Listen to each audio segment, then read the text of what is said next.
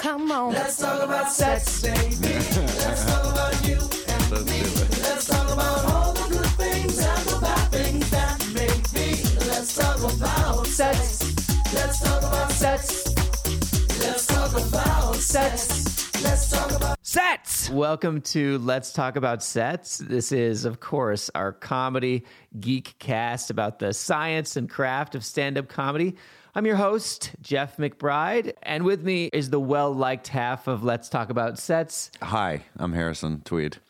This week's theme, we are revisiting the big topic of comedic storytelling with our guest, Jeff Zimmerman. Hi.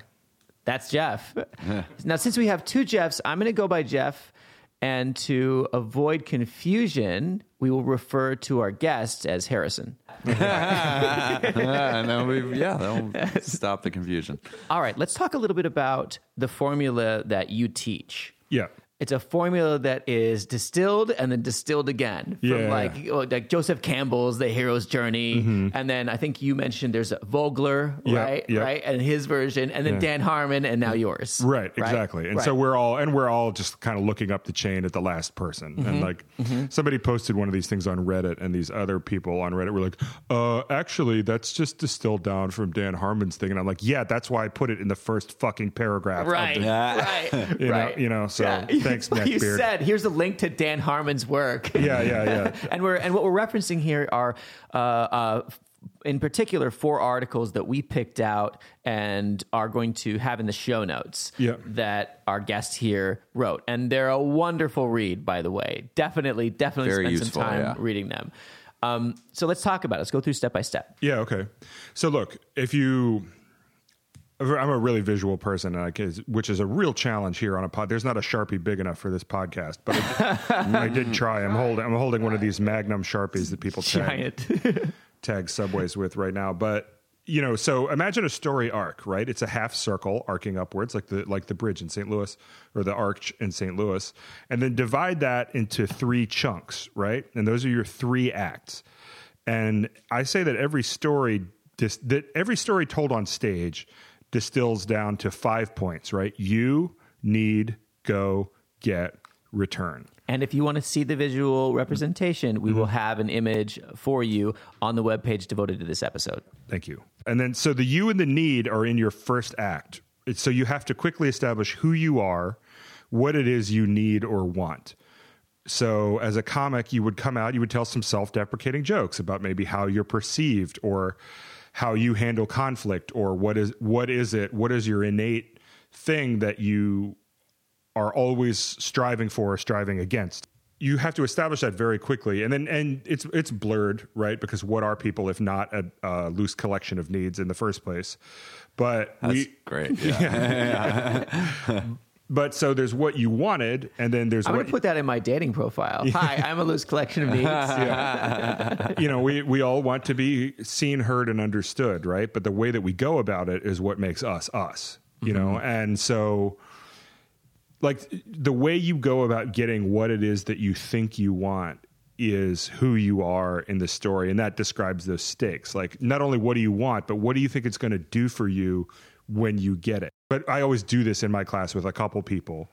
I kind of write down, like, okay, what did you want to get my cousins to stop bothering me? We write that down on a whiteboard.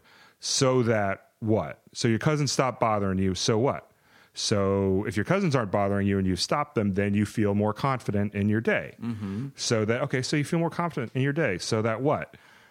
So if I'm more confident, I get more respect. My dad stops telling me to man up and handle my business. Oh, so your dad stops telling you to man up and handle your business. What's that do for you? Well, then he respects me and it always boils down to some shit your dad did eventually. But, but I mean, we do the so that game until you either run out of stuff or everyone goes crazy. It's like a therapy exercise. You know what it reminds me of? What? It reminds me of the why game, the why thing that children do. Oh, yeah. Right? Why? Yeah, and you just eventually get to the heat death of the universe, and because entropy. Yeah. But you can relate to that stuff because we all ultimately want to be seen and respected by our fathers or by our parents. Everybody has a dad, whether or not they know them, and has issues around that. So just to be hacky about it, I think I put this in the article, let's use a John Hughes movie, archetype. everyone wants to date like the head of the cheerleading squad and take her to prom. Okay, so you want to do that, right? Everyone thinks she's the hottest girl in school, but why? Do you want to do that because you were friends as kids and now she's in this other echelon and you feel left behind? Do you want to do that because your dad is a total piece and tells you you're not worth anything and you think that'll show him? Do you want to do that because you're actually gay and in the closet? And if you do some really straight shit, it'll throw everybody off. Like, that's what makes you when you're going for a goal that other people have.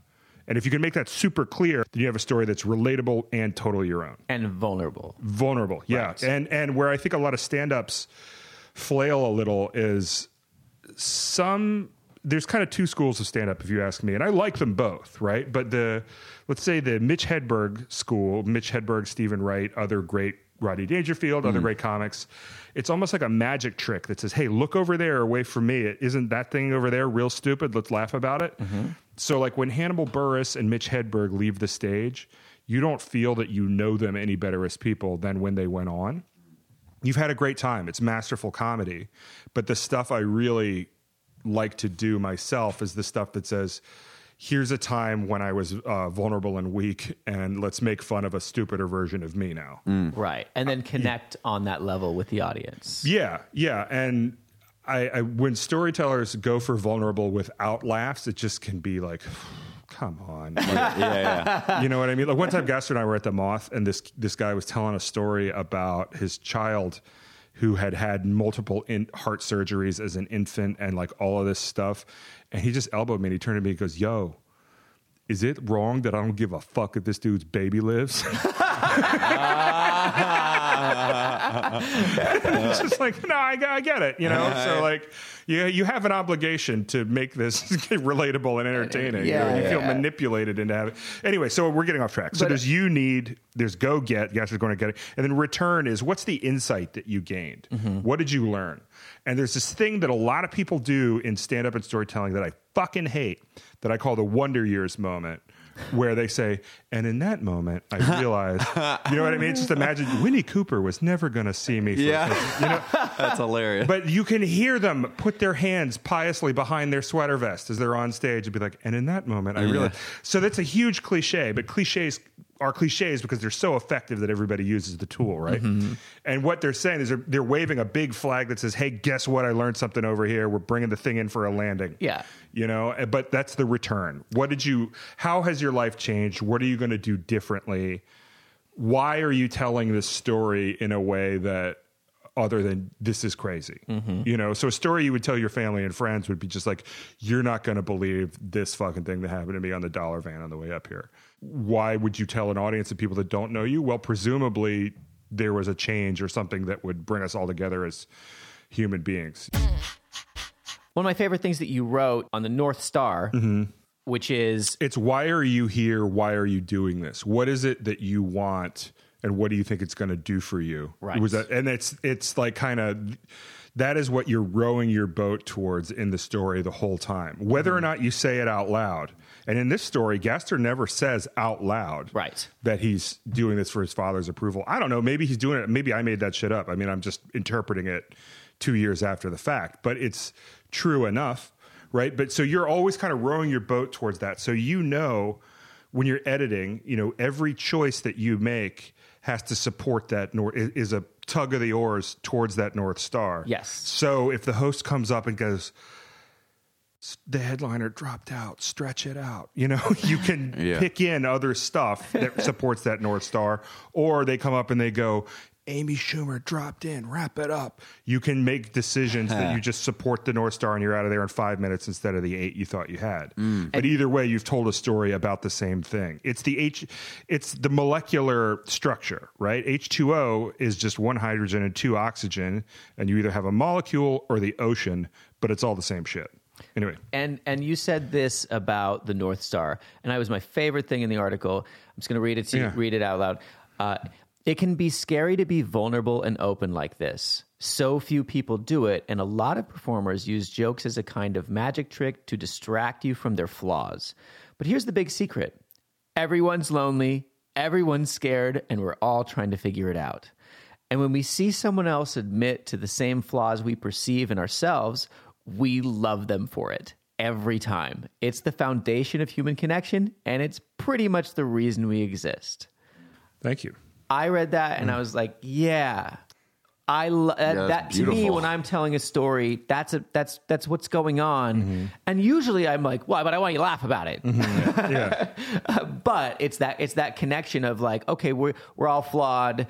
Let's gather around that for a second. Yeah. I mean, you meet people. This is why, like, in business, there's storytelling for business is like this big thing for in the ad and PR business and storytelling for business right now. But most CEOs cannot do this because they cannot bring themselves to admit that they might ever have made a mistake or been flawed. And a lot of dudes can't admit because they just got all that dude shit that they can't talk about a time they were weak or something. Yeah. But to me, the biggest strength is being able to stand there confidently and talk about your weaknesses.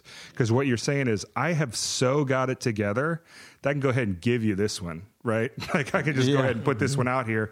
I'm still going to be fine. And you meet these guys, you see these guys, especially these like supposedly like tough guys, and it's just like you guys are wearing such a brittle suit of armor right now. Yeah. If you do anything, It's like ceramic. Yeah, if you do anything other than walk in the direction you think you're supposed to, it's just going to shatter, and we can all see it. And it's so pathetic in there. Yeah. Anyway, sorry. So great. Well, let's now that we have that structure of you, need, go, get, return. Let's hear it on Gaster Almonte.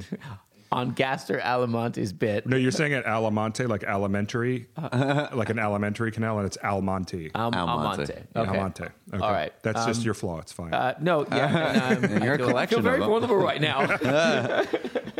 Let's get started with a bit. It's by Gaster Almonte, and it's called Brooklyn Batman. It was on Comedy Central's This Is Not Happening in 2017. Please give it up for Gastor Almonte, everybody. Let him hear it. So I'm from East New York, you know, and when you grow up in East New York, you tend to have a bit of an edge to you, you know. As an example of that, this past Thanksgiving, you know, my uncle came up to me. He's like, "Yo, Gastor, you know your father once stabbed somebody over Snapple?"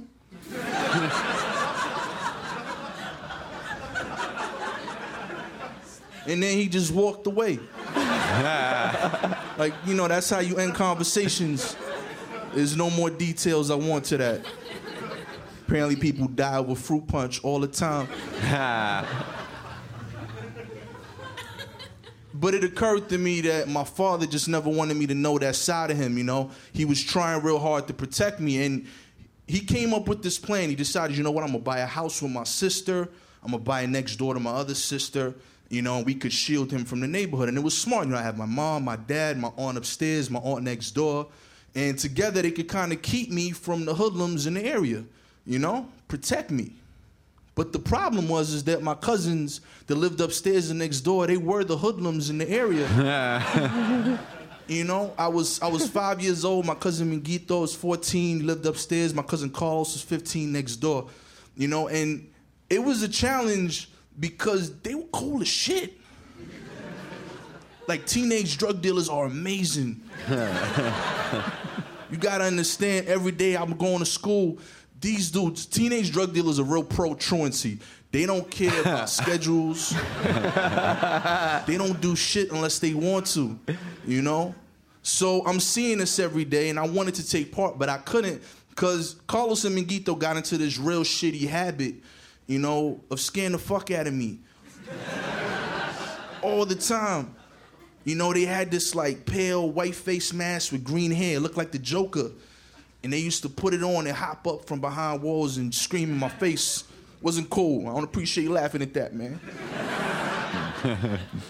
They did this shit relentlessly. They would scream in my face. I'd run inside crying. My mom would hug me. She'd tell my dad. My dad would go outside. He'd scream at them to cut this shit. And they'd leave me alone for a couple weeks. We had a system. And this went on for like a year, you know? And I was okay with that. But the problem is, you know, I was about to turn 6, week of my birthday, lands during Halloween week, you know? And my father believed 2 things. He said, 1, I'm 6 years old. He thought that I should be able to handle these things on my own. And 2, they were 15 to 16 years old at this point. They're still young enough where they could get away with wearing masks. So in the week where I should be thrilled I'm getting older. I'm scared because my dad gave these two gangsters carte blanche to scare the fuck out of me all goddamn week. Shit ain't cool. Despite that, I woke up in a good mood. My mom made pancakes, crushing it in school too. My 2+2 game was crazy. Nobody was seeing me. I felt good. Was dressed up. I would walk out the apartment door, got to the front door of the building, you know, and Miguito's opening the door for me because he lived upstairs. He just, you know, got up early to cheer me up. He said, "Happy birthday, little man." I said, "Yo, you're being strangely polite today, Miguito." I don't know what brought about this, but keep it up. I like it. And I walked out the door, cheery as shit. Then Carlos jumps out from the side, got the mask on, screams in my face. He's like, "Bold." And I'm like, "Oh, shit." And I run inside screaming. I hear the door close, and he laugh in the background. "Happy birthday, motherfucker." I get inside. My mom hugs me. My dad walks in from outside. He was waiting in the car. And he's like, "What happened?" And I'm like, "Carlos and Miguito, they scared me." And he's like, "Yo, man up. Handle your business." Right? It sounded like solid advice, but that's what he said about everything. You know? I say, "Yo, Pops, how I tie my shoe? Man up and handle your business." He was a gangster with one proverb, you know? And I'm like, "Yo, Pops, I need your help here, man." He's like, "What happened?" I'm like, "Carlos and Miguito, they scared me." "How did they scare you, Gaston?" "They scared me with the mask." "What kind of mask is it?" "It's a Joker mask." "Pops, you not paying attention to what's happening in these streets?" "I need your help out here, my G. It's real." He's like, "Calm down, Gaston. Who's the Joker scared of?" I said, "Batman, Pops." So he said, "Why don't you be Batman?" I said, "That's a good fucking idea." And I believe that shit in my heart. He gave my mom some cash. We went to City Line. For those of you non-New Yorkers, City Line is the border of Brooklyn and Queens. It's a nice shopping area now, but back then it was a Foot Locker and a bunch of 99-cent stores.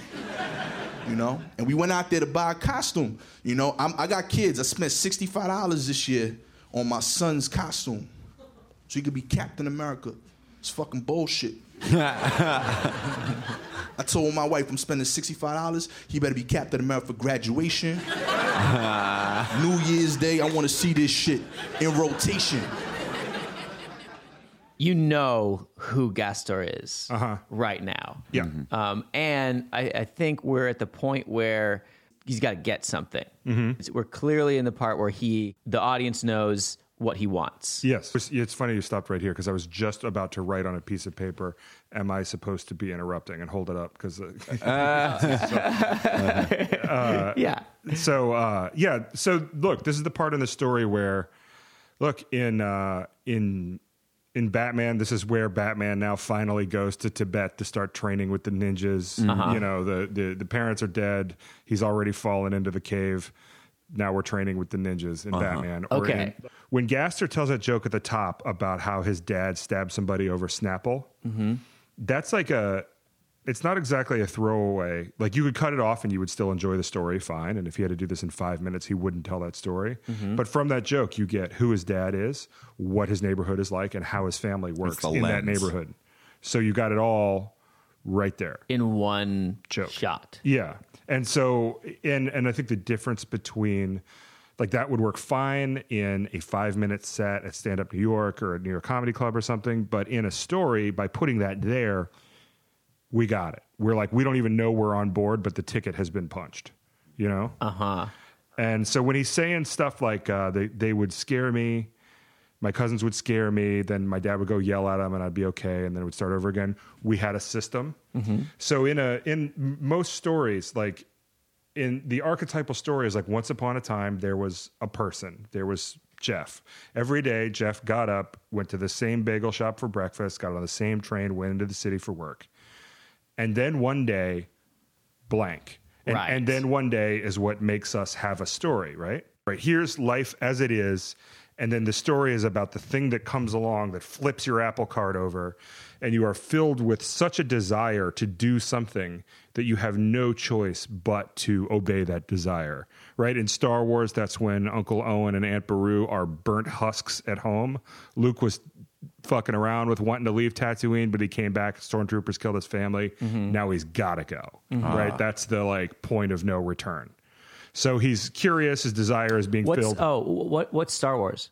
Should I have seen that? Yeah. So with Gaster, like he says, my dad would yell at my cousins would scare me, I'd run inside screaming. He says, we had a system. That's the way you say this is what life was. And then his dad changes it a little bit by saying, you're getting older now, man up and handle your business. I would say that man up and handle your business is the need.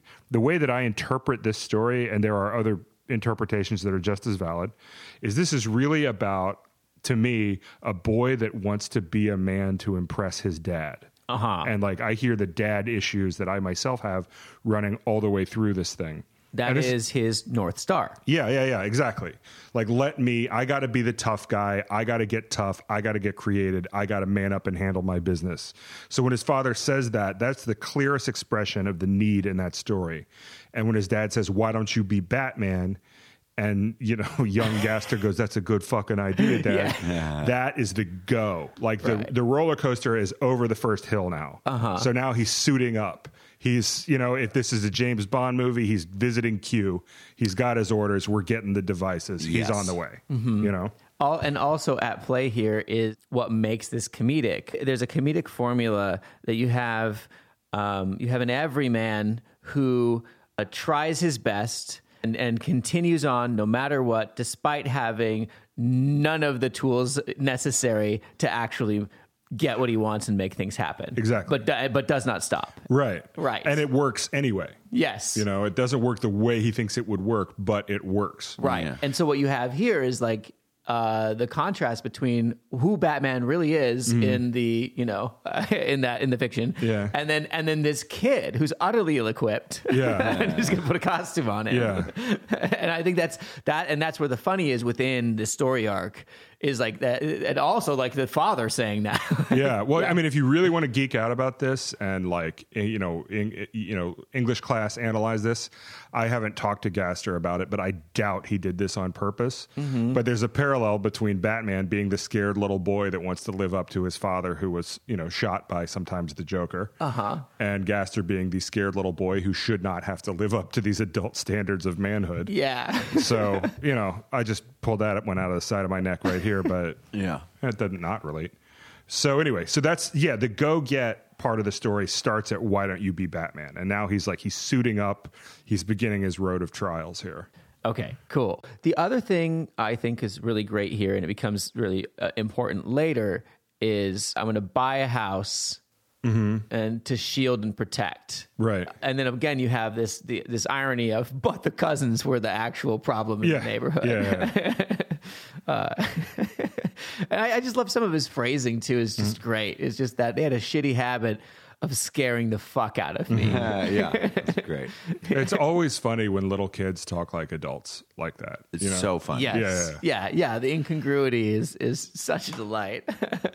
And he does a thing, I've done it many times, where it's like where you chastise the audience for laughing at something you wanted them to laugh at. It hurts every time. I don't appreciate you laughing at that, man. It's so funny. All right, cool. Let's pick that back up. And I believe that shit in my heart. He gave my mom some cash. We went to City Line. For those of you non-New Yorkers, City Line is the border of Brooklyn and Queens. It's a nice shopping area now, but back then it was a Foot Locker and a bunch of 99-cent stores. And we went out there to buy a costume. I got kids. I spent $65 this year on my son's costume so he could be Captain America. It's fucking bullshit. I told my wife I'm spending $65. He better be Captain America for graduation. New Year's Day, I want to see this shit in rotation. So, but this is a great example of a joke that adds heat to the story, adds flavor and spice, but doesn't build it structurally in any way. And so where you see stand-ups get the whim-whams sometimes when they're telling stories at like a... Whim-whams? You like that one, don't you? Yeah, that's great. And they get a little shaky when you see them in a more like sweater vest-ass storytelling situation like The Moth or whatever.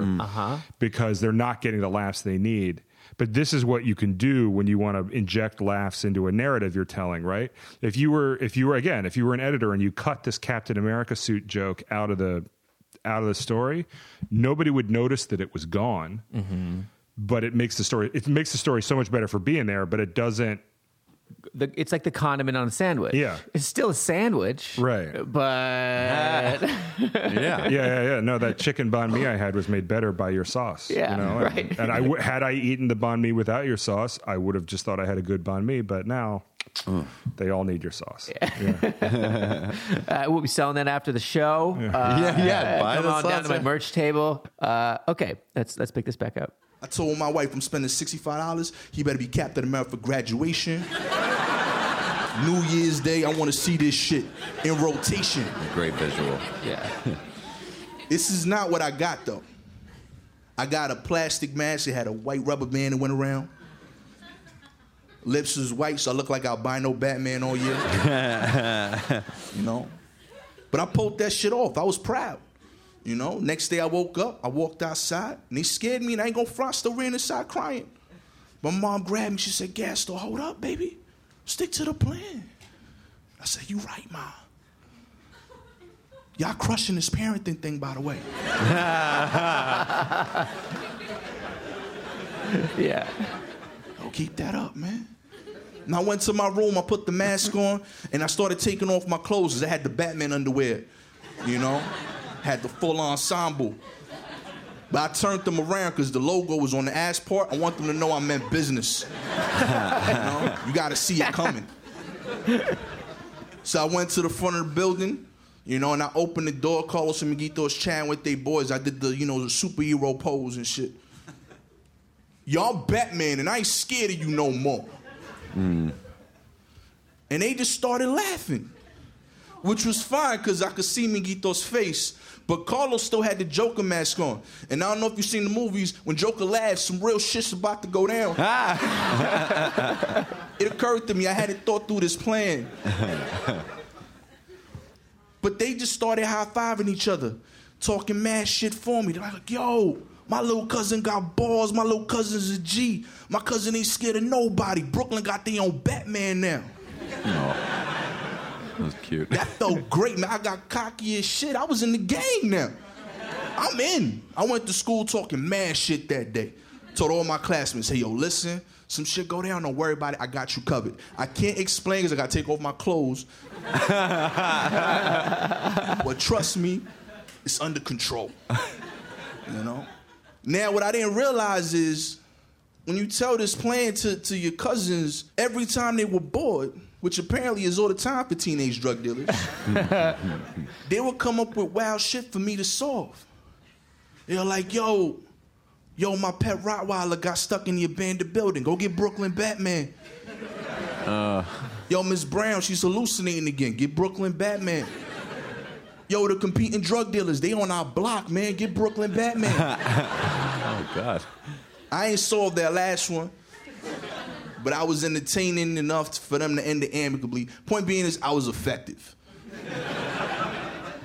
You know, but this went on for a while. My rep was now starting to get out there. I was sitting in class. My last name's Almonte. It starts with an A, so I always had that front seat by the door. And the kids would walk by the door, and I would hear them. And one kid was like, yo, that's that kid that think he Batman? And the other kid would jump in, no, that kid is Batman. Shit was real out there. This is adorable. But this is stressful. They don't tell you this shit. You gotta be Batman all the fucking time. He don't get no days off, like ever. I got shit to do. I'm in school, B. 3 + 3 is next week. Like, this shit is hard, B. I'm stressed. Fantastic. I told my dad, yo, Pops, I can't be Batman no more, man. It's just too much work. I need something easy like you got with this parenting thing. And he's like, listen, Gaston, you got over your fear. Miguito and Carlos leaving you alone. You can put the mask away. It's not that serious. And that's what I did. I retired the mask. I stopped being Batman. And that should have been the end of it, right? But a superhero's life is never easy. So right there, that kind of, the phrase superhero's life is never easy, in my way of thinking, concludes the go-get part of the story, right? Okay. Ah. So he's, he's retired the mask, he's put it down. And like you hear along the way for his road of trials, it's not just like I became Batman, problem solved. He's like, oh my God, now that I'm Batman, I got to deal with the Joker scaring me. I got to look tough. I got to deal with the dogs. I got more problems. Yeah, I got to deal with the competing drug dealers. Like it's not as simple as I did this and then it worked, right? It's not like he just brought a coupon to the store and now everything's fine. It introduces more problems, more challenges along the way. Like when we go to throw the, Lord of the Rings, he doesn't just waltz across the forest, chuck the ring into the lava and skip home, right? You got to fight your way to do it. And that's sort of him doing it here. I wouldn't say with all of this, like when you dissect a comedy story, like there's stuff you can apply to it retroactively, but like I don't think Gaster sat down and wrote all of these things out. It's just like, this is how we can dissect it after the fact. And when you feel stuck on something, like I've got this one chunk that's working, how do I turn it into a full story? You can almost treat this formula like an algebra problem, solve for X, and then it'll become itself. All right, cool. And that should have been the end of it, right? But a superhero's life is never easy. I love that line. Now I was 15. My dad had bought a few more houses. We moved away. But we decided to go back to visit my aunts that lived upstairs. Carlos had gone to jail. Miguito had moved down south to avoid some problems. I can't get into that here. But he decided to come up to visit, little family occasion. Now I go up to Miguito. I was like, yo, Miguito, not for nothing, but why would you keep scaring the fuck out of me with this damn mask all the time? And he's like, yo, that wasn't even our idea. That was your dad.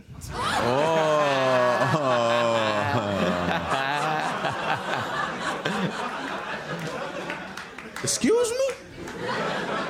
He said, yeah. He came up to us when he bought the house, and he was like, listen, I don't care if y'all are hustling in front of my house. Just make sure my son never want to hang out with you guys. Oh. And they interpreted that as let's scare the fuck out of this little kid every day. And I talked to my dad about it. I was like, yo, Pops, this is true? You just fucking scaring me on purpose? He's like, yeah. But it worked, right? And I learned two things. I learned one, turns out it wasn't even a Joker mask. It was a Beetlejuice mask. It's out of nowhere. I love it. I'm not scared of the Joker. I'm scared of Tim Burton movies. I found out recently it's the same dude playing both characters. I was Michael Keaton fighting Michael Keaton. That's great. Cultural reference. But the second thing I realized, this whole time I was trying to be Batman, my dad is Batman. He didn't want any of the credit. He just wanted to get shit done. He wanted it solved. That shit was beautiful to me. And now as an adult, we work together a lot. We have a good relationship. About a month back, he came over to my house. Apparently, one of my tenants, they had a break-in. And this is the building that I live in. So he went over before I did. I was at work. He wanted to console my wife, told her about what we were going to do to, fortify the home, make her feel comfortable. And I get home, and he's like, yo, Gastor, come over here for a second. And we walk into my daughter's room to get some privacy. And he's like, yo, when the robbers came in, why ain't you or your wife get the ratchet? I'm like, yo, Pop, I'm not a rapper. I don't know what the ratchet is, man. And then he just casually walked over to the wall. He banged the window pane, and the machete came out. Then he went over to the heater, reached underneath, and he pulled out a gun. The ratchet, Gastor. I say, yo, Pop, it's my house. You got a gun in my house? And he's like, Gastor, I keep a gun in every house. I'm like, but this is my daughter's room. And he's like, I know. You're welcome. This whole time I wanted to be Batman. It turns out I'm Alfred. Oh my God. And I felt real touched that Batman finally decided to reveal himself to me. Thank you. Oh my God. Oh, what a great story. I love Yeah. that twist. Yeah, and I mean, so it's so great. I think Ira Glass says this too. That you want your story to have some kind of surprise in it, like a big, like reveal. whoa, yeah. And so that was your dad. Is such a great It's so great. surprise, and it goes so great in the return section, you know. And he did this thing too when he said, "Yo, why didn't you get the ratchet?" Whenever people use slang or like a situational specific term, you always got to find a way to explain it within the story so that somebody else, so that like my dad can get it too. Ideally in an enjoyable way that doesn't like, I'm going to teach you a thing now. Right. Yeah. He was like, I'm not a rapper. Like, it's such a great way to define that. He's without almost losing the speaking on flow. behalf of the audience. At Yeah, that yeah. point. He's like, I'm not. Well, none of us are rappers, so we don't all know Yeah. what that means. Now that I want to talk a little bit about that surprise. I've been thinking about this a lot lately. People love and remember really well any story where there's two stories and you don't know the other story that's happening until near the end.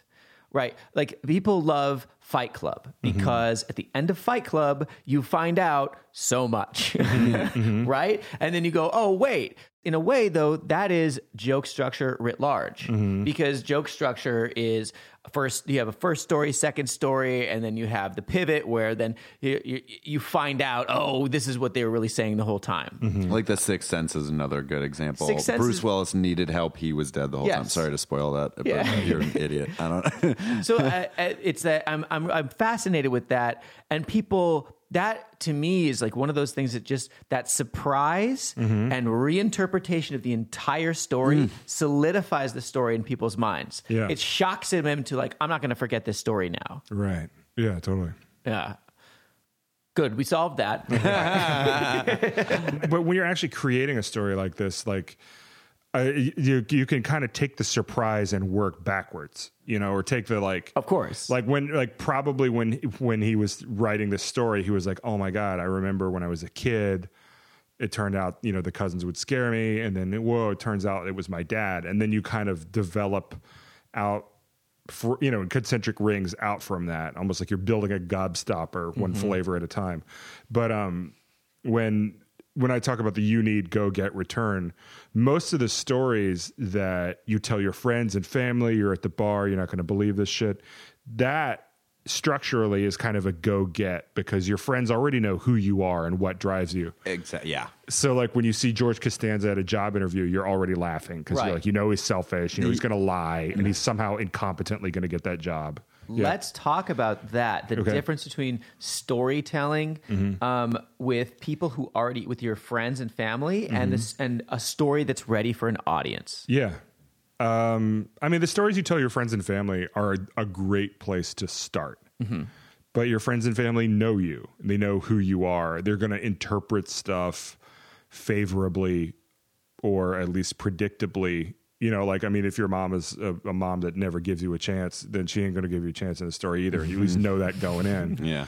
But, or like if you're telling a story about something that could, I mean, let's say potentially be racially charged, but you're talking to your friends at your house, they're just going to be like, no, I know your heart and, you know, whatever. But when there's a whole audience that doesn't know who you are, you got to make it real clear what it is you are and are not saying. And you have to, it's not enough, and you said this in your articles, Yeah. it's not enough to simply say, I'm a nervous person. You can't, you got to show it. You have to show it. Right. Right. And you have some really good tips on how to encourage showing, not telling.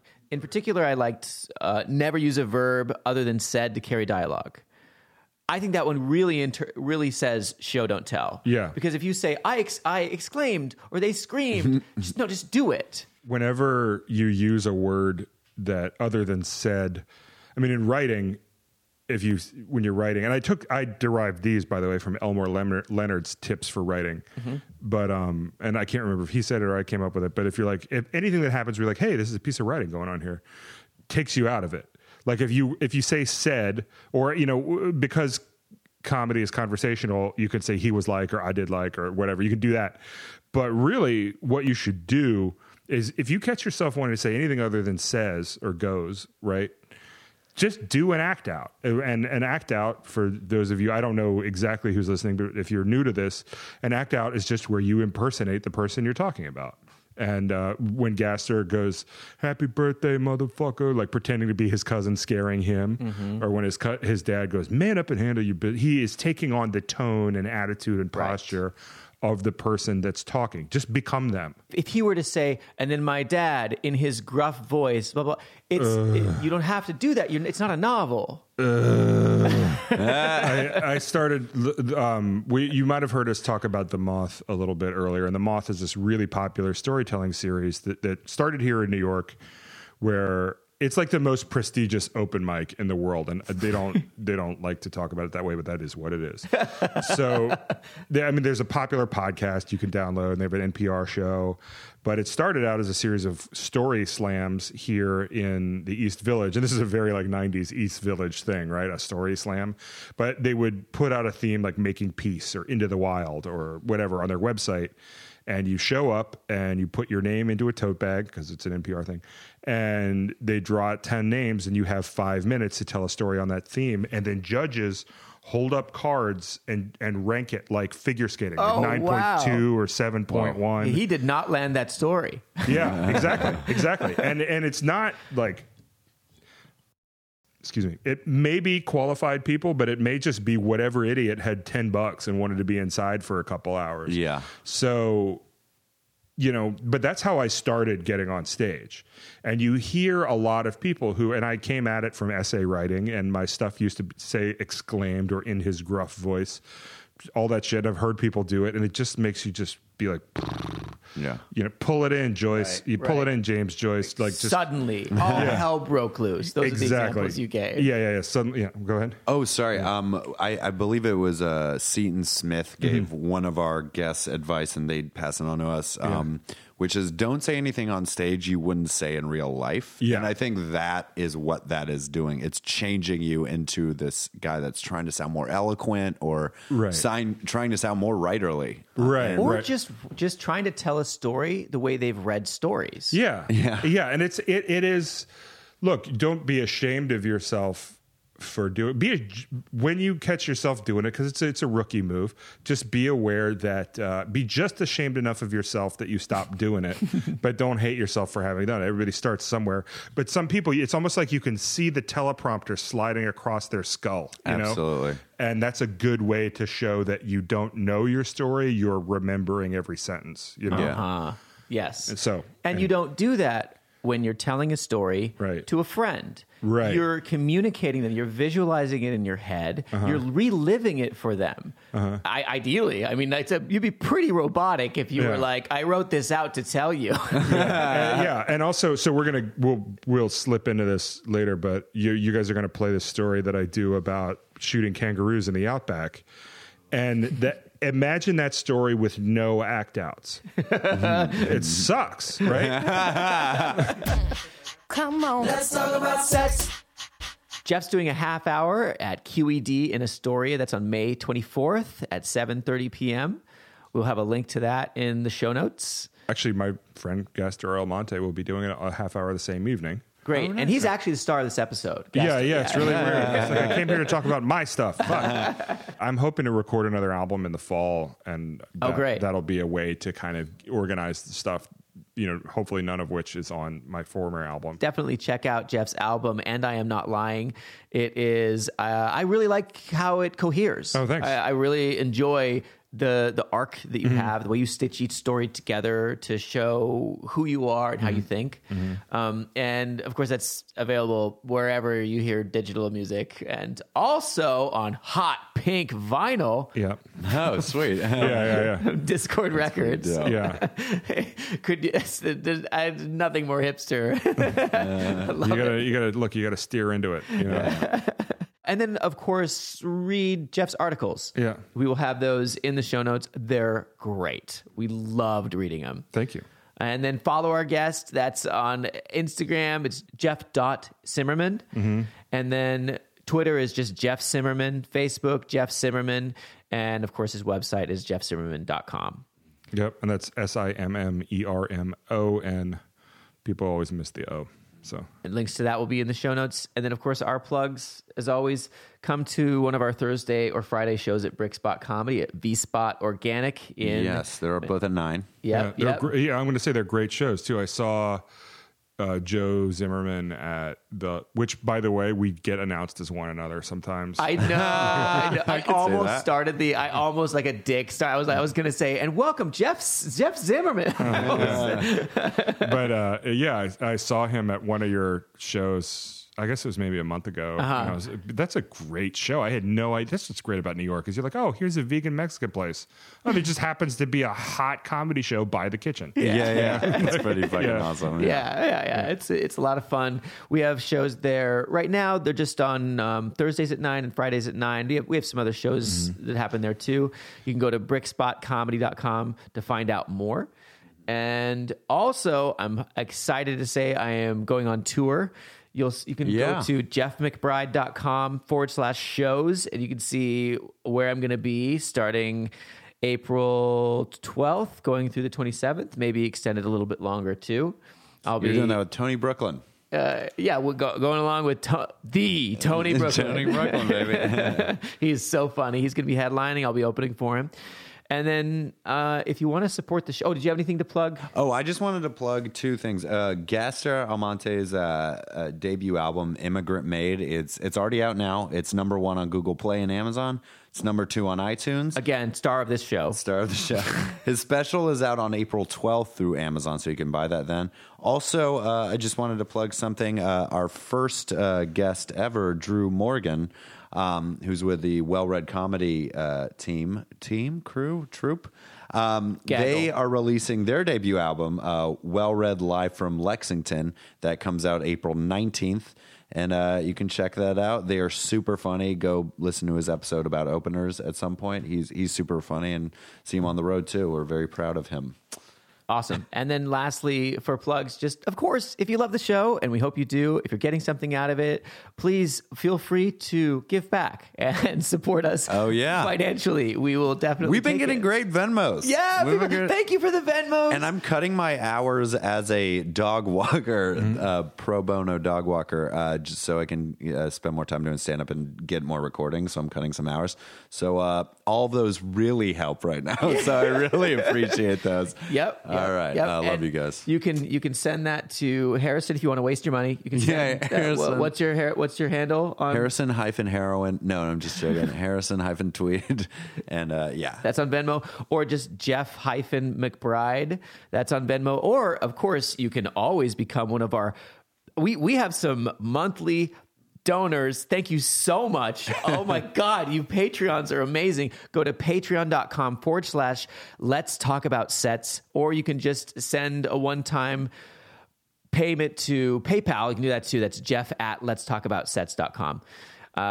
You can find out more stuff on there's show notes. There's all kinds of cool stuff on the website. Just head over to letstalkaboutsets.com. This next bit is from Jeff's album, and I am not lying. It is called Roo Shooter. I love it. I'm just horrible with guns. I am so bad with them. I don't use them. I don't really, whatever. I don't even like to draw pictures of them anymore. Killing stuff is not fun for me. I know this because I used to work as the assistant for a kangaroo shooter in the Australian outback. Yeah, somebody whispered, "What?" very quietly. And that is the appropriate response. So I'm going to stop right there. That is just so much. I love. It's like an explosion in the brain of the people listening. Okay, how so? Because they're sitting there at the Moth. Oh no, that's not at the Moth. This is at your album recording. Yeah, but there's immediately no one is thinking about kangaroos.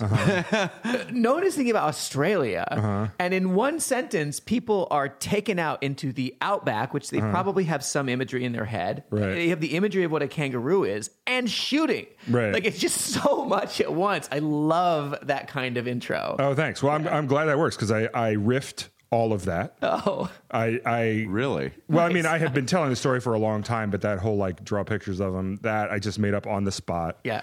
And I mean, what helps is that half of the audience was friends of mine, for my album recording. And then Also, you establish some really great contrast immediately between I don't like guns. Mm-hmm.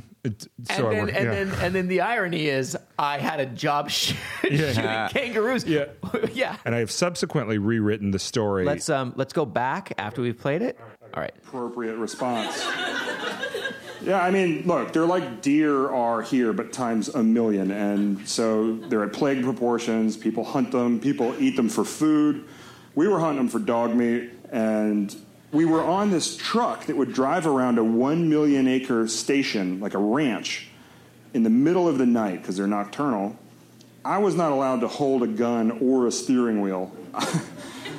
I stood on the back of the truck with a spotlight and would sweep it like this, and when I would see a kangaroo, it would freeze, and the guy I worked with, his windshield was on special hinges, and he would hinge it down, and he would pick up a rifle from the passenger seat.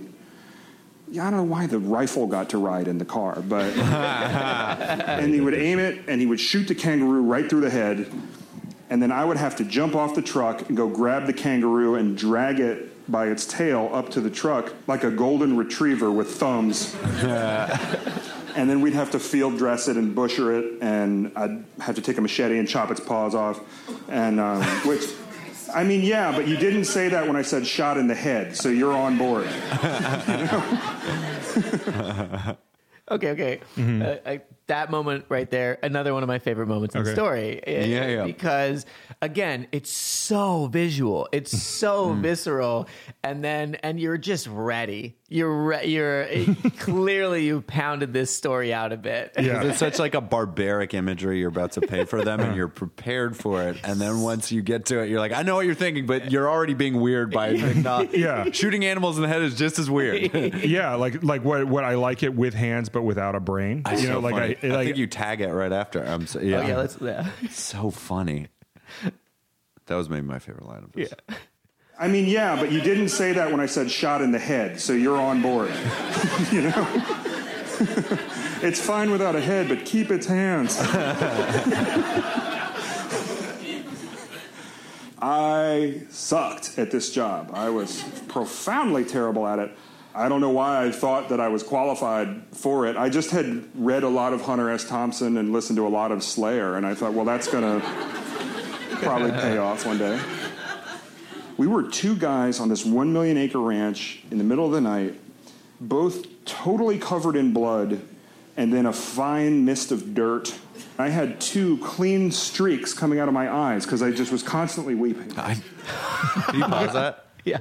I love that line so much. It's so, because it's such a specific visual, but it works so well. Just it's like you're Rambo, except for sad Rambo. Sad warrior paint. It's the inverse of war paint. Yeah. It's so funny. Yeah. And I've never heard of that. Like I've never heard that as like a description of anything. Mm-hmm. So it's fantastic. I love it. I don't even have any good commentary. It's just so good. Right, let's keep going. Totally covered in blood, and then a fine mist of dirt. I had two clean streaks coming out of my eyes because I just was constantly weeping. And I would miss with the machete and hit a rock and all these sparks would come up. The guy I worked with, Craig, if you were to take 5 Crocodile Dundees and strap them together with barbed wire so that you have a Voltron made out of Crocodile Dundees, maybe wrap that in some bullet-riddled leather. This guy has calluses behind his earlobes. Oh. Aussie slang is incredible. It's brutal when you're hearing it, but it's great stuff. A fat guy they call 2 dudes, or a salad dodger.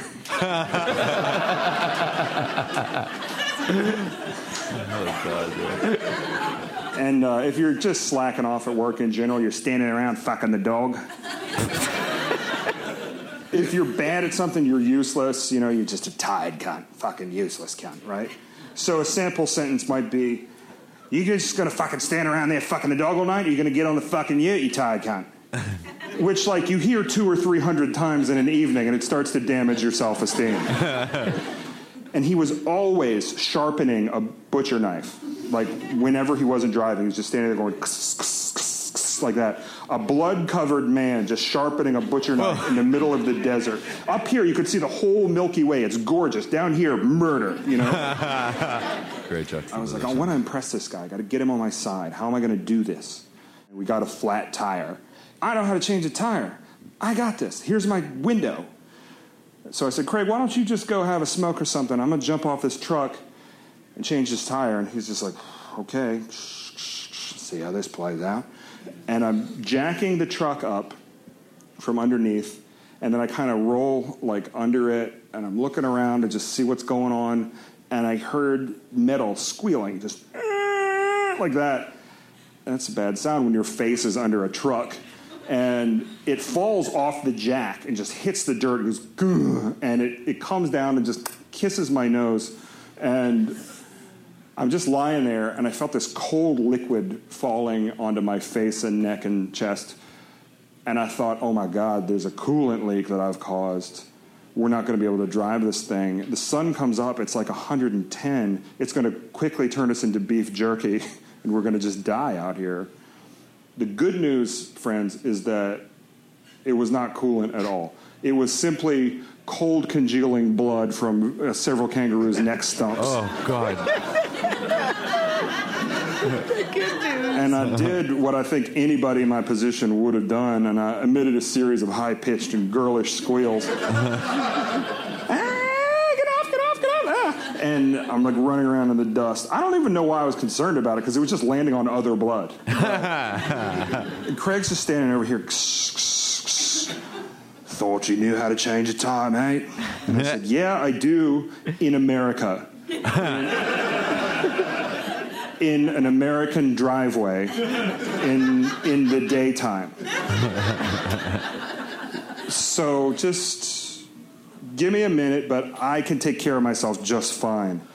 And he just goes, mate, would you know about taking care of yourself? I could ride on my cock with a mop.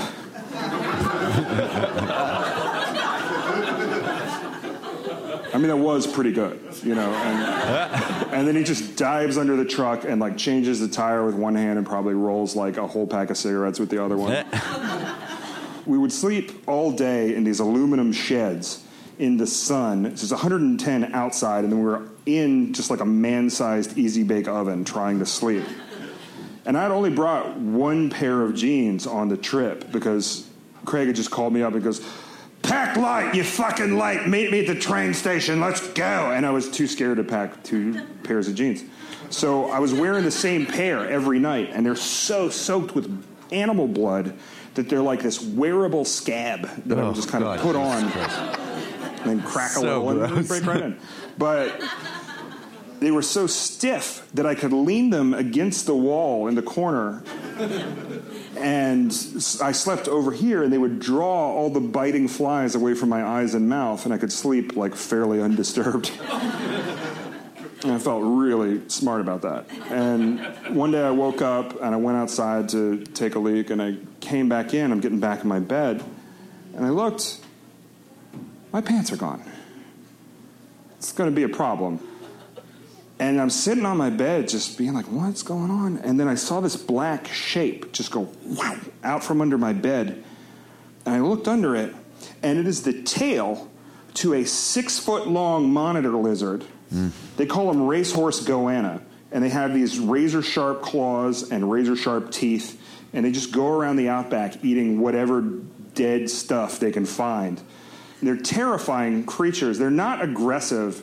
They're like a Komodo dragon, okay? And they're not, like, coming after you, but they're so stupid that if you frighten them, they try to climb the nearest tall thing. And in a desert situation, the nearest tall thing is your body. Oh, my God. And so they'll just carve you up on the way up to the top of the tree, which is your face.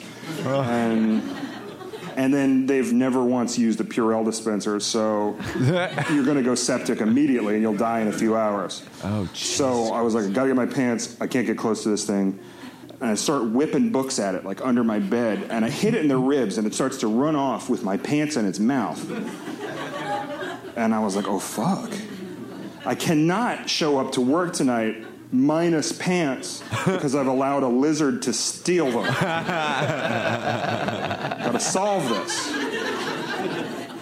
Think quickly, you know? So I remember very specifically throwing Kurt Vonnegut's Cat's Cradle at this thing and hitting it in the head. I'd just been thinking about how awesome and fine with it I would be if the world was covered in Ice 9.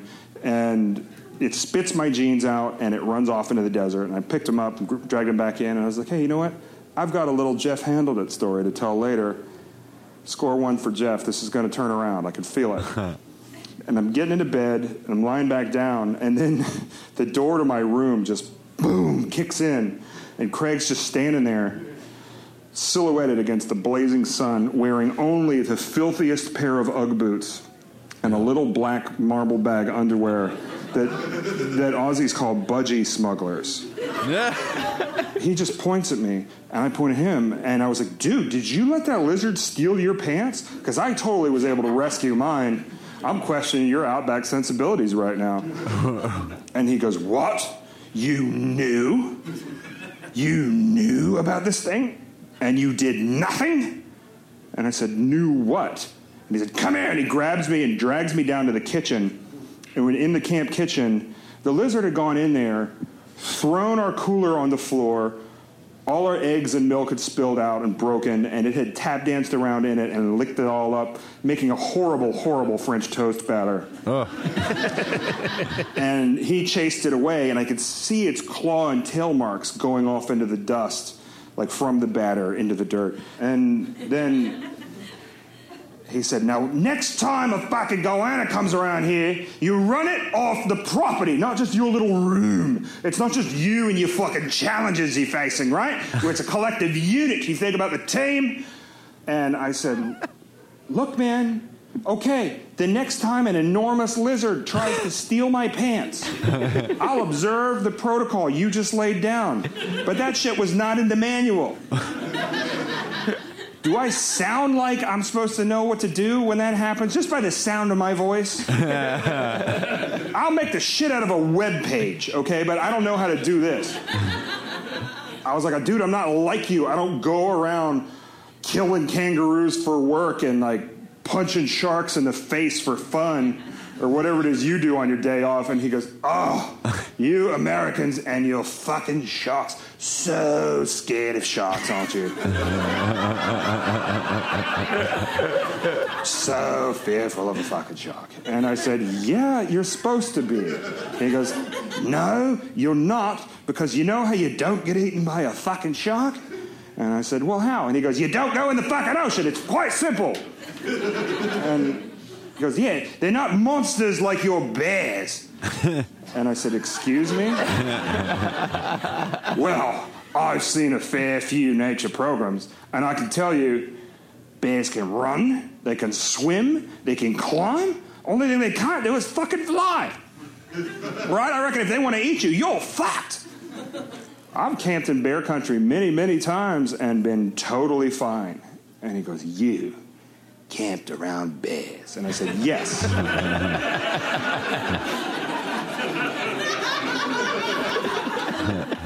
We were camping outside of Coeur d'Alene, Idaho one time, and we were in the tent, and a grizzly came out of the forest, and it just went around, and it sniffed the car, but we'd left the food in the car, and then it looked up at the cooler that we tied way up in the tree, and it was just like too hard.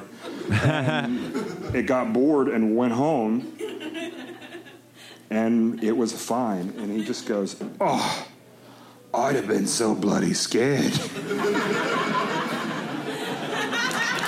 That's fucking great. Thank you for letting us. No problem, thanks. Yeah. Let's just get started with the changes that you made. Yeah. It's a hard story to tell. It's a really hard story to tell in a comedy environment because I could do a half hour about it. I mean, how long was that? 15 minutes? 12. 12.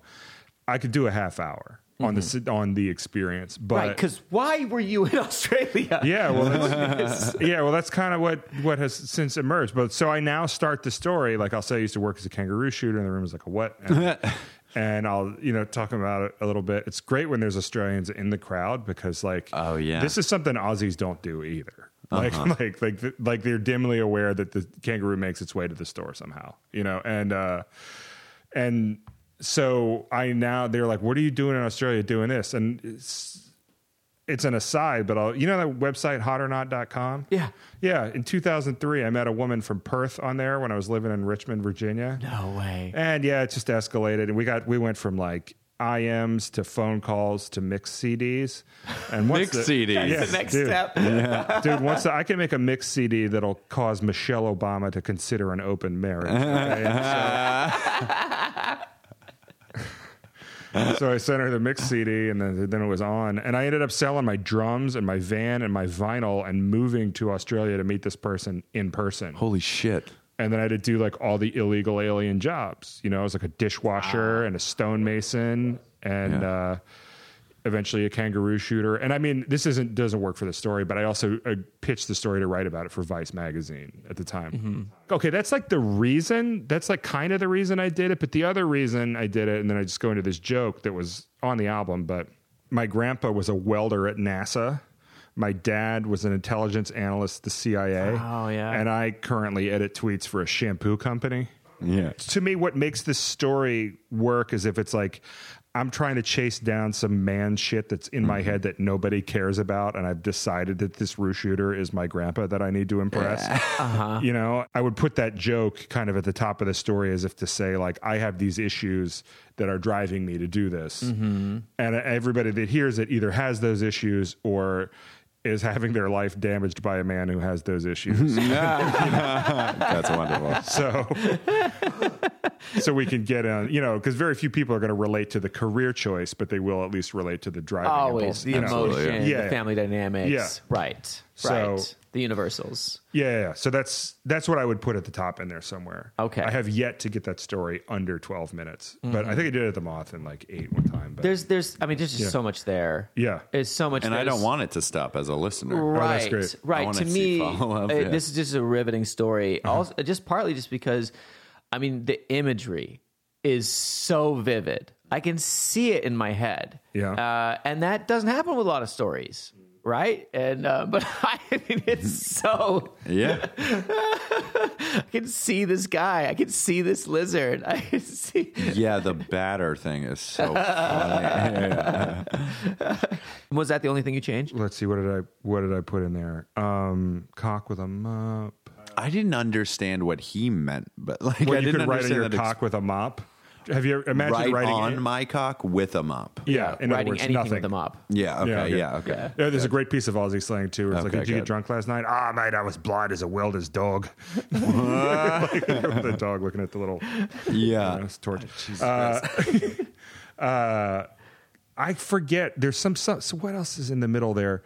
I mean, there's also all this stuff that just I want to talk about because it's so insane or beautiful or weird, but it doesn't work. support any of the thrust. At one point, we had to drive when this is over. We got 2.5 tons of dead kangaroos. We kept them in this diesel powered meat locker, and we had to put them in a trailer and drive all the way through the outback overnight to get to the processing plant by dawn. So the meat wouldn't spoil and the flies wouldn't find it. Yeah. So we're literally outrunning a cloud of flies for 8 hours in the middle of the night. And we had all of this water and all these sausages we'd cooked up. And like whenever you started getting tired, we'd like drink water or eat a sausage and just like tried to always have to take a leak for 8 hours so you didn't fall asleep. And then I remember I dozed off, so he dozed off, and the truck went off the road. And I just woke up to him screaming like, fuck, you fucking fell asleep. Eat a sausage, drink some water, have a piss, fucking do something. Like, just freaking out. Oh my god. So we get to the edge of the city at dawn, and we're just like covered in like blood and stuff. And he was like, I saved a tape. I like to play special after a tough job, and I reckon this one warrants it. If you'll indulge me. And I was like, yeah, sure. And he sticks it in with no shit. We listened to Dirty Deeds Done Dirt Cheap while driving 2.5 tons of kangaroo carcasses into cell. Oh my God. Anyway, that didn't have anything to do with story or structure, but I just can't work that in. Come on, let's talk about sex. Let's introduce Jeff. Oh, Yeah. Jeff's a stand-up comic living in New York here. His album, And I Am Not Lying, was released in the spring of 2017, and it debuted as #1 on the iTunes comedy charts. Also, been on The Moth many Podcast. times. Yeah, it was on the podcast a couple times. A version of this story was on the Moth podcast years ago. and So- This American Life. Yep. Won multiple Moth Story Slams. Got lots of writing out there. And then your class, you teach classes Yeah. on storytelling. Yeah, and I try to teach storytelling as stand-up or for stand-ups, storytelling in a stand-up environment. I mean, really, I'll take anybody that wants to take the class and is, come on. Trying to pay my rent here. But I make people do stand-up mics every week as a part of the process. Oh, that's great. Or like, you just have to get on stage once a week and engage with the material we're talking about in class, in front of strangers. And then every class starts with what I call performance therapy, where we go around the room and talk about how did it go? What did it feel like?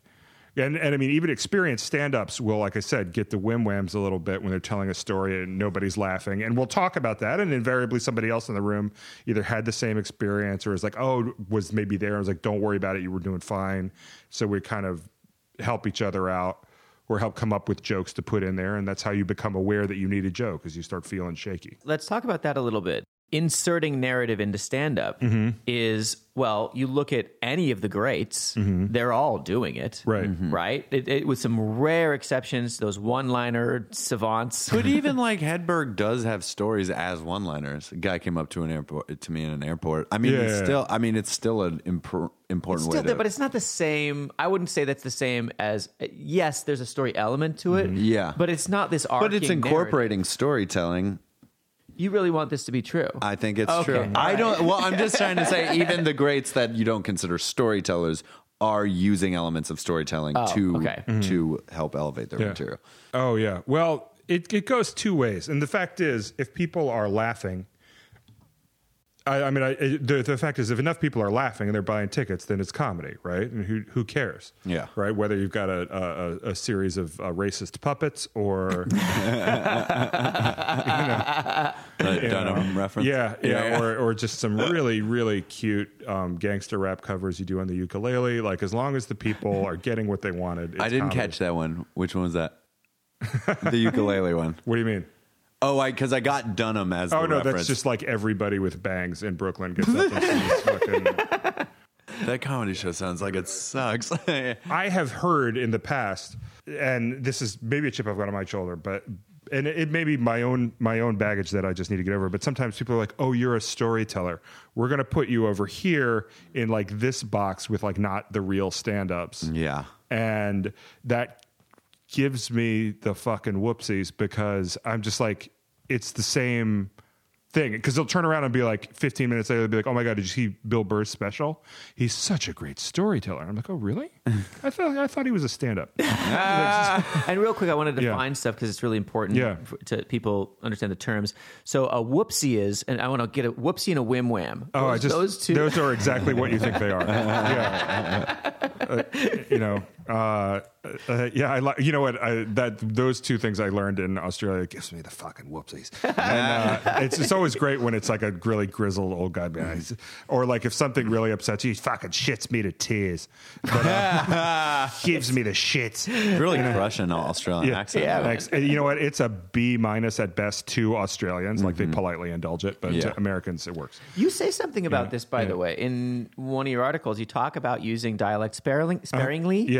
And if you're going to use it, do it well. Yeah, you got it. Because also in one of my stories that you may play on this podcast, like there's one where I get in an argument with a black lady on the subway. And for years, I've been going around like really doing the impersonation. Danger zone. Yeah, exactly. But this is like at a very particular time in our culture when it was not cool, but people weren't writing blog posts about how it wasn't cool. So people weren't telling me out loud yet. And then one day the producer at the Moss said, yeah, you want to really reel that one back in. And I believed her and I did it. And it just had to like pull it all the way back to where we now have a mental image of an African-American lady, but I am not doing any Mrs. Butterworth shit that sucks. Which, by the way, sucks. Yeah. Because it's so fun to do accents and voices and silly. It's just silly. There's no hatred there. Yeah, I know. But you know what? If If somebody spent their whole life having that thrown at them in a mean way, like you don't want to conjure that on stage. So let's just pull it back. And I get it. I get what you're saying. I understand it. I'm not empathetic, but I also am just like I would like us to get back to the place where people understand and have a sense of humor about it. Look, I get it, but come on, funny voices are funny, and they always will be. They always have been. Right. And to just bring all that baggage into a show and be like, I can listen to everybody else and every other accent, but this one that happens to be mine. Well, I hate the show. Yeah, man, I'm not attaching a value judgment to it. Those are just the weather patterns that we have to sail in. Okay, I get it. That's a good way to put it. Yeah. You know what I mean? We got a headwind on that one, so just don't do it. And so And I'm just bitching. That's all. But like, look, you're allowed to make fun of another group of white rednecks. You know, they just happen to be from another country. So, but I'm really glad that my friend told me to do that, because then I reel it back in. I'm like, okay, now I can confidently tell that story. And, you know, if I told that story in front of the Subway story, I could tell in front of a black audience and not feel like a dick about it. So great. That's more people that can enjoy it, that I don't have to get in my head about. And right. You're not sitting there thinking, what are they thinking about this? Yeah. Then I could just cruise into the story. Mm-hmm. So that's the thing, is your act outs. You got to be careful with them. And there are different weather patterns depending on what kind of sailboat you're sailing, you know, but the Aussie one is fine. I've never performed in Australia, and I would include a caveat to say this crushes in the US. You are welcome to critique my accent after the show. However, I got to do it, you know, and you know, they just generally have a better sense of humor about everything. So Aussies. Yeah. Brits too. Yeah. And, they're also just more openly racist, but I think the two things go together. You know? So you had asked some question about dialect, and then we're talking about I was talking about dialect. How you said not only use it sparingly, but also get it specific. Don't use just a generic dialect. Oh yeah. And I guess as a Southerner, like, I hate just hearing the like, oh, this is a dumb person, I'm going to use a Southern voice. Me too, yeah. Yeah, it's like there's a difference between an Atlanta accent, a Virginia accent, and a Tennessee accent. Pick one and nail it hard, and people just like it better. Yeah. You know? I've heard this thing about the French, that they can determine who, even if someone does a remarkable French accent to everyone else in the world, that French people, maybe it might be part of a certain city or something, like they're just like wired to know exactly who isn't French just by, there's like some thing that they've been like evolved to sound like. Yeah. And I feel that way about when Northerners do a Southern accent, or like someone from like the West Coast, that's just like, it's just like, I can hear you not knowing what this sounds like. Right. Well, also just thinking that it's entirely one region, when in fact, like Memphis and Nashville are on different planets, actually. I just remembered, I'm sorry, Jeff, you were saying narrative in stand-up. Yeah, narrative in stand-up. Like, I would say that Nate Bargatze, right? He's that special just leaves an absolute crater in your living room. It's awesome. So good. But he's doing anecdotes, which I consider to be different than stories, in that there is not a desire to be fulfilled. Right? There's just like, this is my redneck wedding I went to. This is a fight I got in with my wife. This is about the horse lying down. And they're great anecdotes, and it's awesome, but it's not joke, but it's not a narrative arc either. And that's fine. It's totally fine, because it works. Important distinction. Totally. So what you do when you want to make a story for the stage is you will take an anecdote, right? Like that you tell your friends and family, and that is probably your go-get. And if you start to dissect out who you were and what you wanted, load that up front, so that when you tell a room full of strangers, they understand this is, you know, Jeff, you were joking around before we started recording about having some anger stuff, you know, and if you tell your like, I have some anger issues joke, then we know, okay, there's going to be a conflict. He's going to handle it badly. I'm on board, you know, and if you put it there, then we know it, and we got it. And so, now I'm just addressing if people in the audience like want to start doing this or want to get better at it, take all your jokes and write them down on index cards and just lay them out in front of you, almost like that memory game, you know, where you played when you were a kid, like match the fucking cherries or cupcakes or whatever. Lay it all out, and then draw a story arc on a piece of paper, and start to lay those jokes down and look at, okay, what does this say about me if I put it here versus if I put it over here about what I learned? And you'll start to be able to marry jokes with anecdotes and see some relationships, so that if this says who I am and who I was going into this thing, and this shows who I learned it, it could simply be a way of arranging a set, and you don't really have to write that much new material. But if you use this framework that they're going to put on the little website, it just is a way of locking it down. And so when I was going to record my album, Gaster came over actually and helped me lay out my whole album so that we knew we put these jokes here. Yeah. And then this big story here so that we're kind of going on a ride together. So it's not a one-man show, but there's at least a sense of development and continuity from beginning to end. And we just kind of sat down and moved the index cards around on my coffee table. And then I like took a picture of it and I was like, right, that's going to be how I'm going to record the album. That's how I'll work on it for the next 3 months. How did you get to the point where you were like, okay, I think this is what I do? Well, when you say this, what is this? Comedic storytelling in general. Oh, yeah. It's just, the first thing, I guess, is like when I was in college, I had a radio show and people would listen to it just to hear me talk between songs. And, Cool. And like, it was the jailhouse was pretty near the radio station, and they would collect from the payphone and leave requests on the you would say when you used to make collect calls, if you guys remember that, you'd have to record your name, and then the operator would say, "Will you accept a collect call from Jeff Zimmerman?" Or something like that. So you would get requests, like it would be like, "This is the Rockingham County Jail. Will you accept a collect call from? I want to hear some Slayer." Like, so they do that. Awesome. And a couple times somebody called into my show and like, "That was pretty funny, man." Like that. Really? Like, From the jail? Yeah. And That's so cool.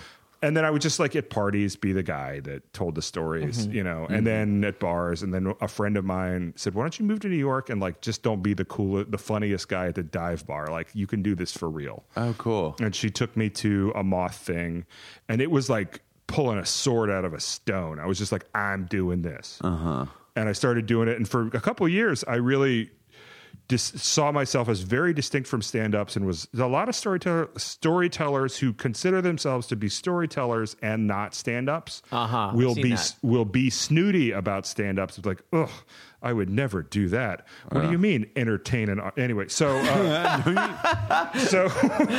Make them smile. what do you mean make them glad they got a babysitter? I'm here to talk about my feelings. No, fuck that. Anyway, so there are, but stand-ups would come across as very needy when they got up, because but the thing is, this is what I tell storytellers now, is it's like, it's amateurish stand-ups that you're responding to. Like, you wouldn't like this person if you saw them at a club either, where they come out, they go, "Hey, how you doing? How'd the drinks? What's going on?" And like they do that crowd work, and then they get the shakes when they don't get enough laughs.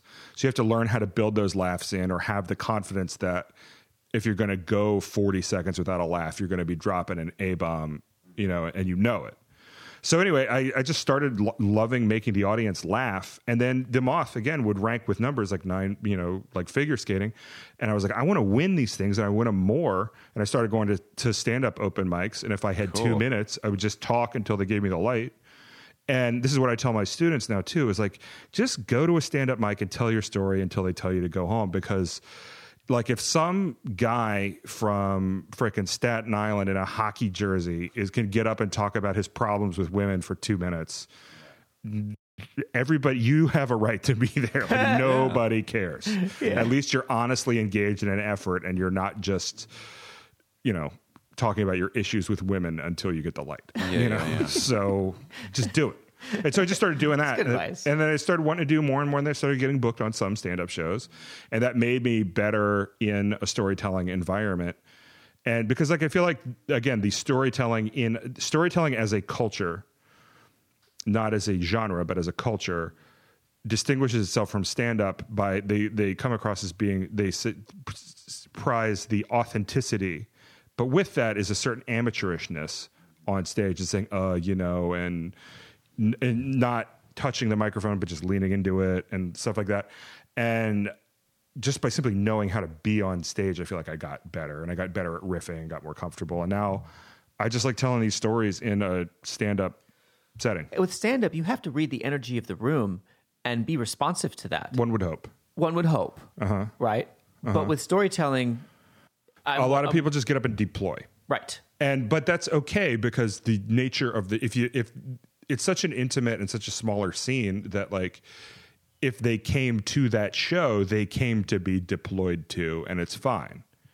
Mm-hmm. That makes sense. Right. They have that expectation. Yeah, it's just the expectation coming in. So what happens to stand-ups that then go to storytelling shows? The people that are good know how to do it. Right. Like, they know how to adjust.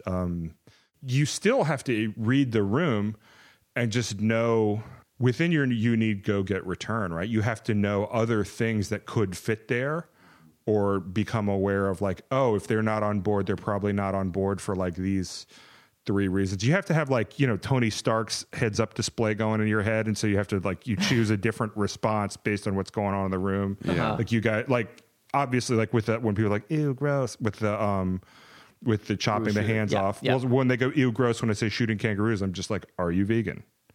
Like, and if they're not vegan, I can be like, are you vegetarian? And if they're not vegetarian, I can be like, oh, you just think chickens don't have faces. That's great. Like, what do you like? This is one of the things that that Roo Shooter screamed at me one time, and I use it in the story sometimes. Like, you just think the meat lies itself down on the bag of bun, don't you? Right? like, what do you think? What do you think happens? Yeah. And it's almost like a render farm where you have rendered out every possible iteration, and then if you're a good storyteller and you can tell when people are off, you can address that and bring them back in. Do you have a tip or something somebody said really made it click for you with stand-up / storytelling? Yeah. Sean Patton told me one time years ago, and I've since come to know him through stand-up, but this is just much more. He's great. Oh my God. He's I know. beast. I know. He's Godzilla, and he said, he was like, if life on Earth is carbon-based, comedy is repetition-based. And you just keep repeating it and keep repeating it, and things will come out of it that you can use, and it'll get tighter and get tighter. And I tell that to people in class, and I really think he's right. That just like the more times you keep running something, the better it's going to get. That makes so much sense, because I asked him what his process was, and he told me he walks up and down Manhattan and he just talks to himself. He doesn't write anything down. He just talks to himself and says things over and over and over and over and over again. Yeah. Well, I have my little theory here, and I saw him somewhere, and I was talking to somebody, and I drew it on a napkin, and he was like, "Huh, that's interesting." I was like, "Yeah, you're a really great comedy storyteller. Do you use this at all?" He goes, "Nah, not at all."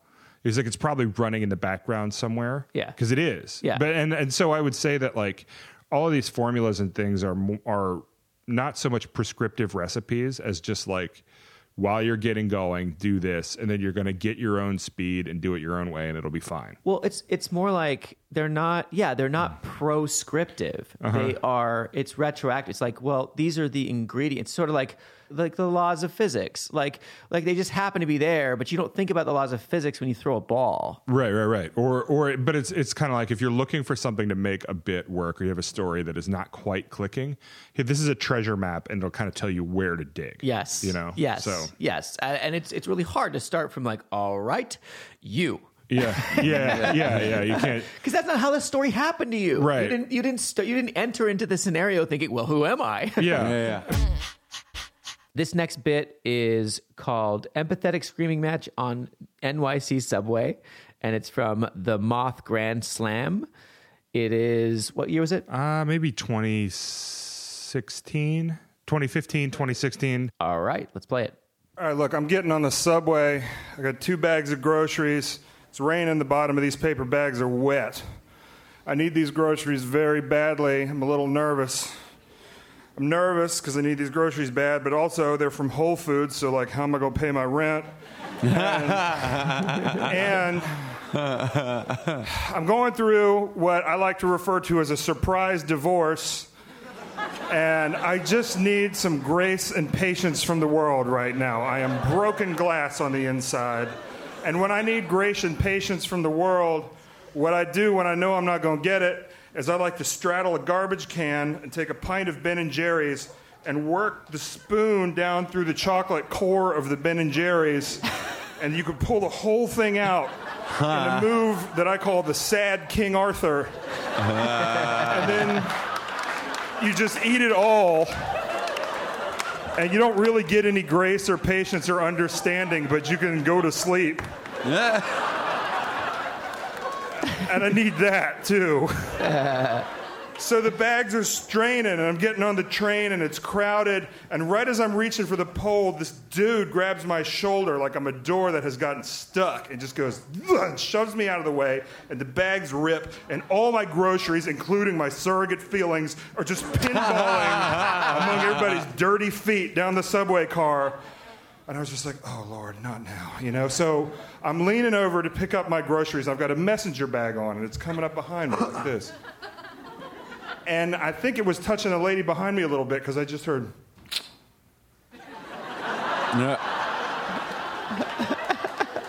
And I looked back and somebody, I don't know, whatever. So I go to get my groceries again and again. And I know it was her because somebody goes, I said.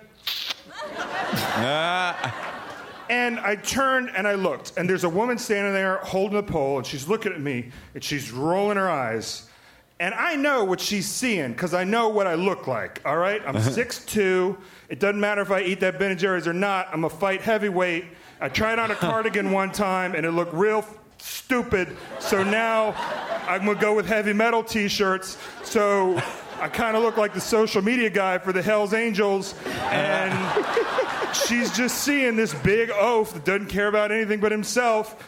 And I just know I'm not going to get that patient, so I just went there in my head and decided I wasn't going to get it and said, oh, is my bag touching your arm like a tiny bit and like moderately inconveniencing you on the train right now? Is that why we're making these noises? And she answers my question by looking the subway ad in the eye, questioning my parenting and saying, some people weren't raised to respect anybody around them. They don't understand space or who's in it or who they're shoving or anything at all. And then right then, this little dude that saw the whole thing jumps up and goes, you need to shut the hell up, lady. You don't understand the challenges he's facing in his life right now.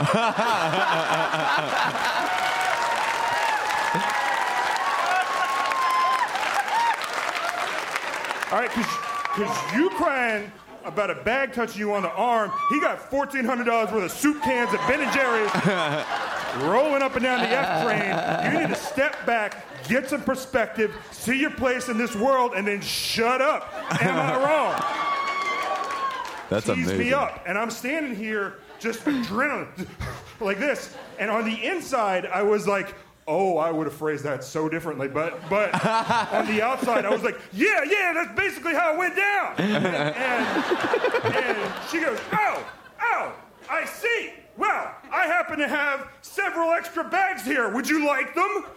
And so empathetic and understanding in such a hateful way. And I was like, yeah, that's super. I'll take your stupid bags. She gets them out, and we're just cramming my groceries into the bags. Making eye contact the whole time. Like this. She's like, take several extra. They're thin. I would hate for this to happen all over again. Yeah, that's a great idea, lady. I appreciate that. And we're just standing there like for several stops. Just hating each other with our breath, but on the inside. Thank you. And then and she just stands up and looks at me and goes, have a blessed day, baby, and leaves. Oh, my God. And the one person that understands me in this world I never saw again. And that's why I hate this city, but I can never leave it, because there are so many beautiful, beautiful blessings to be found in this town if you scrape the patina of sheer rage off of everybody and just look underneath. Thank you. Yeah. That's great, man. Sad King Arthur is just, it's just the contrast between the nobility and the tragedy. Yes. Yeah. Yes. Yeah. You really like Surrogate Feelings. Surrogate Feelings is so great. Yeah. Actually, quick little tag on all the strewn out on the floor. That's so good. And then the contrast just within the grander arc of the story between her, the empathy that she is showing you with her actions and the hate she has for you because of the conflict. Yeah. That's just comedy gold. Yeah. So I'd love to hear a little bit more about the workings of this story. It didn't happen this way in real life. Oh, really? No. Like that thing had that fight on the subway totally happened, and it happened before I got divorced. And I'd been doing it as a bit for 8 months. And it was going pretty good, and I'd been closing with it. I did air quotes there because I was doing underattended bar shows only at that time. But it had gotten the 12 to 15 people that just needed to be indoors to laugh. And so I was doing that. And then when I was talking to my friend, the Moth producer, on the phone about doing this particular show, she was like, I like that story, but like, where's it going? And then I had the sad King Arthur joke kind of that I came up with because I really had been eating ice cream like that after getting surprise divorced, and that had been kind of working. And the social media guy for the Hells Angels, and just by lining them up within this sort of arc formula, you need, go, get, return, I was talking about, it very quickly establishes a you and a need real fast, and then that whole fight is this go and get. And so when we take, and this is why earlier when I was talking about put your jokes on index cards and move them around and see the relationships, you'll get some stuff like that. Like it will unlock stuff. Almost like in the way that like certain whole grains, if you just eat them, you won't really get the nutrients. But if you boil them for 5 minutes, like you're really getting somewhere. Yeah. That's kind of the same deal, so right? Boil those index cards. Yeah. Boil them and chew them up. You'll be able to access the fiber better. But so hold on, I wrote some things down. Also, that's the single greatest performing experience of my life there. That was at the Music Hall of Williamsburg, and it was sold out, and it felt like directing planes on an aircraft carrier the whole time. Nice. Just like when the crowd went nuts like that at like, you need to shut up, lady. Like, I've never felt anything like that before. It felt like, I felt like I picked up Thor's hammer for the first time. I was like, I am worthy, and I got hit with a thunderbolt. So that Surrogate Feelings, which made you guys laugh, like that's the best example that I can think of as taking something everybody could want, like ice cream, right? But endowing it with this tremendous emotional need, right? And so it represents more than just dairy. It's not just like I just want Ben & Jerry's because it's the item of power in any fantasy. Right, like any fantasy story. Right, but in this story, I've like described my emotional state. What do I really need? I need to be seen and heard and understood by somebody. But since I'm not, I'm just going to do this. So now when that ice cream rolls like in your head, you're kind of like, no, you know? Yeah. And then when I say surrogate feelings, you laugh because I have established it as surrogate feelings, and then by calling them that, you laugh. Yeah.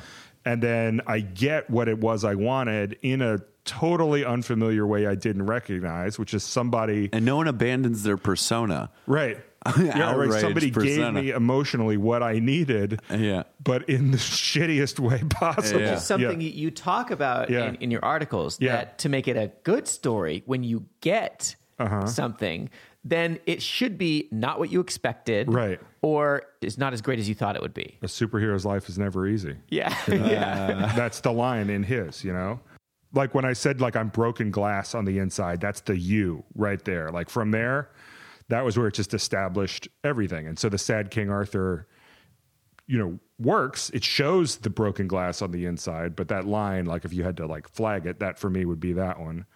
And then I'm glad that when I said, you know, coming home from Whole Foods, so how am I going to pay my rent? It's been a couple of years, and now I think we've reached peak Whole Foods joke. And so I would put that differently now, maybe not include it, but I was like, at least I didn't say whole paycheck, you know? Anyway, so that, and this story, like if I am Lynyrd Skynyrd, this story is my free bird. Like, I love that. People ask for it.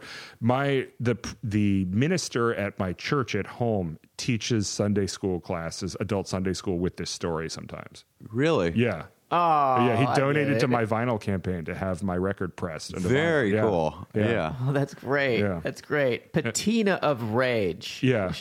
that I came up with on the spot. Yeah. Oh, see, I could see like just watching the visual, and I'll include a link for this.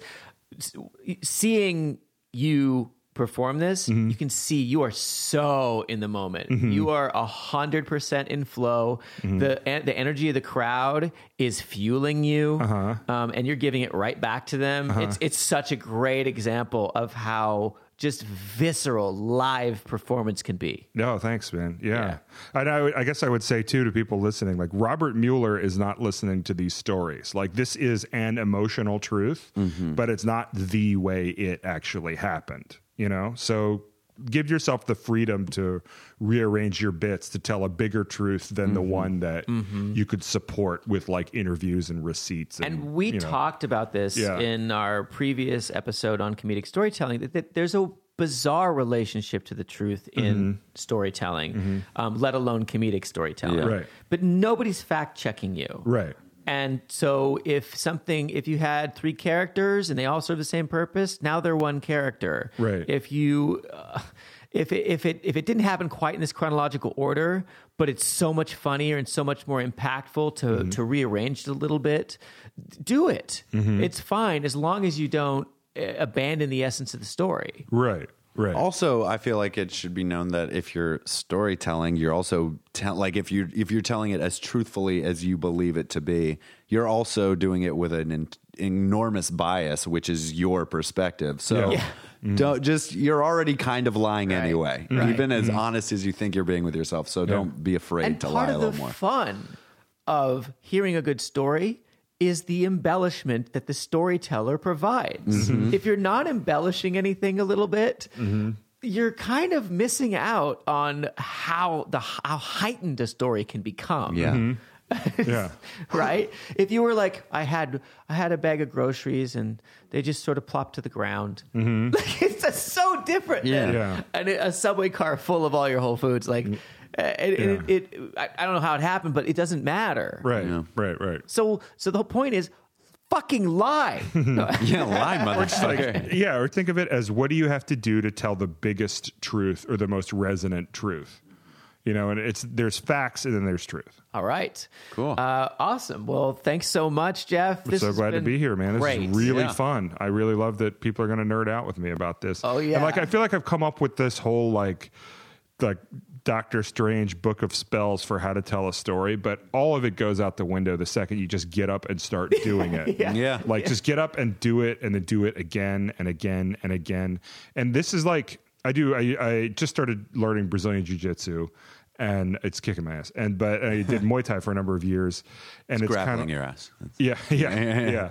And basically, this guy just tries to stuff my head up my own ass, and I got to not let him, and that's the workout. But it's like when I used to do like Muay Thai, you learn combos, right? Jab, cross, kick, uppercut, whatever. And my coach was just like, yeah, you never land a whole combo in a fight, but you know the combo, and the better you get, you land more of the things in the combo more often. Yeah. So just always throw those 5 things in a row, or like whatever they are for you. One day you'll land just the jab and the hook won't work, but the kick might. And then eventually you're going to get all 5. Yeah. So just do this. It ain't going to work every time, but just keep revisiting it and make it part of the repetitive cycle, and it'll get in there. Yeah. I love that. I mean, that's stand-up in general. If you have it loaded up, if you have it like pounded into your brain enough, then the chances of you landing those punchlines and making sure you communicate the emotions that you want are going to be that much higher. If you do what all of us have done, and you get up there and you're trying to remember it as you go, as opposed to having the muscle memory in there, it's just not. It's not going to be as effective. Yeah, and it's. I don't know what the fuck I'm trying to say now, but but I'm just saying, make this story structure be something you refer back to, and then it'll just become a reflex. And that's all it is to get you to where you are doing this reflexively, or where you can look back on your stuff. Because I can guarantee you, if you have stories that aren't working and you go back and really look at this, something's going to be out of tune. You just bring it into tune. Yeah, it's a toolbox to fix your story. Yeah. As opposed to starting point. Right. Yeah. Yeah. Awesome. All right. Well, thank you so much for having me. This was super fun. Man. Thanks a lot for coming on. Let's talk about sex. Let's talk about sex. Let's talk about sex. Let's talk about sets.